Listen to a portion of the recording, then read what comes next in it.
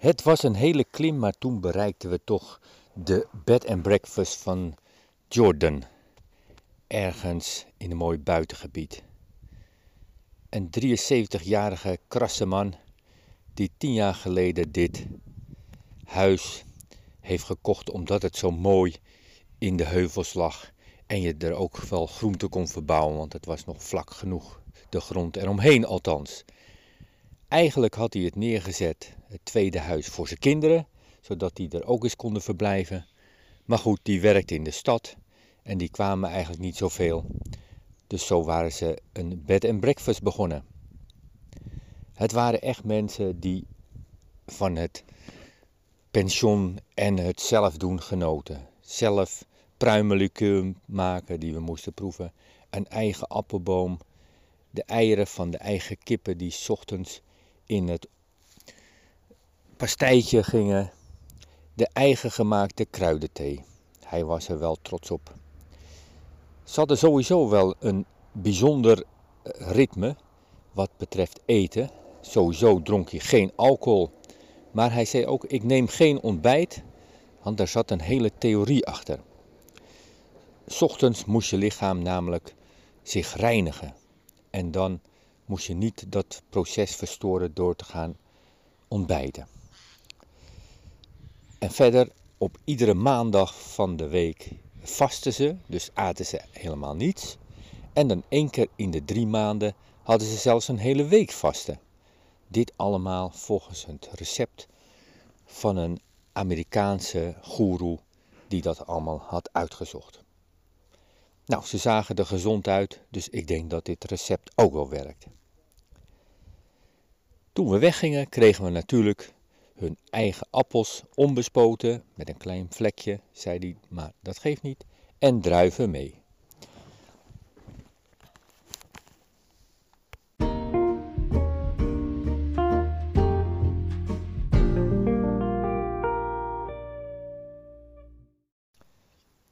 We hadden nog maar net onze tent opgezet op de camping waar ook de ANWB of Nederlandse Camperclub stond, toen de reisleider zich al bij ons meldde en kwam vertellen over deze groep die aan het rondtrekken was door Roemenië en Bulgarije.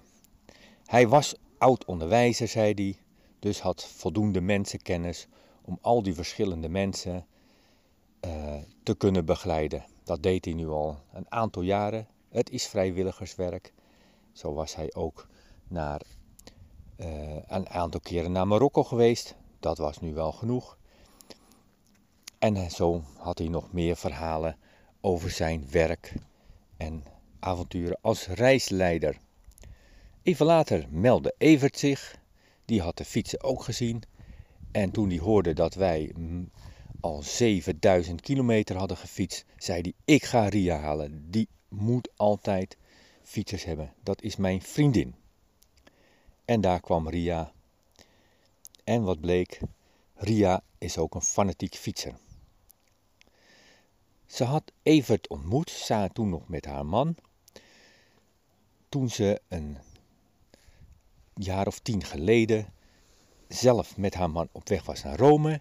En Evert was met zijn vriend op weg naar Wenen. Ze hadden al daar ontmoet en altijd contact gehouden. In 2013 was helaas Evert, de man van Ria, overleden. En nu ging Ria samen met de Evert die ze ontmoet had reizen. Zij woonde zelf in de buurt van Alkmaar, hij in Zwolle. Dat hielden ze zo. Maar samen op vakantie en samen fietsen, dat was wel hun ding. Ze waren laatst nog in Thailand geweest zelfs met hun fietsen. Nu waren ze dan voor het eerst mee met een groepscamperreis. Ze hebben de camper laten zien, super deluxe allemaal natuurlijk. Fietsen erin, een brommer erin, tv, alles erop en eraan. Maar je kon toch merken dat hun hart nog steeds bij het fietsen lag. Want tijdens het eten en de zanggroep stond Evert op en zei, mensen, mag ik even de aandacht? Deze mensen hebben 7000 kilometer al gefietst om hier ons te ontmoeten. Helaas waren ze alweer vroeg weg en wij gingen uitslapen. Dus we hebben ze maar een e-mailtje gestuurd om ze nog een verdere mooie reis en veel mooie reizen in de toekomst te werken. Voor Evert en Ria.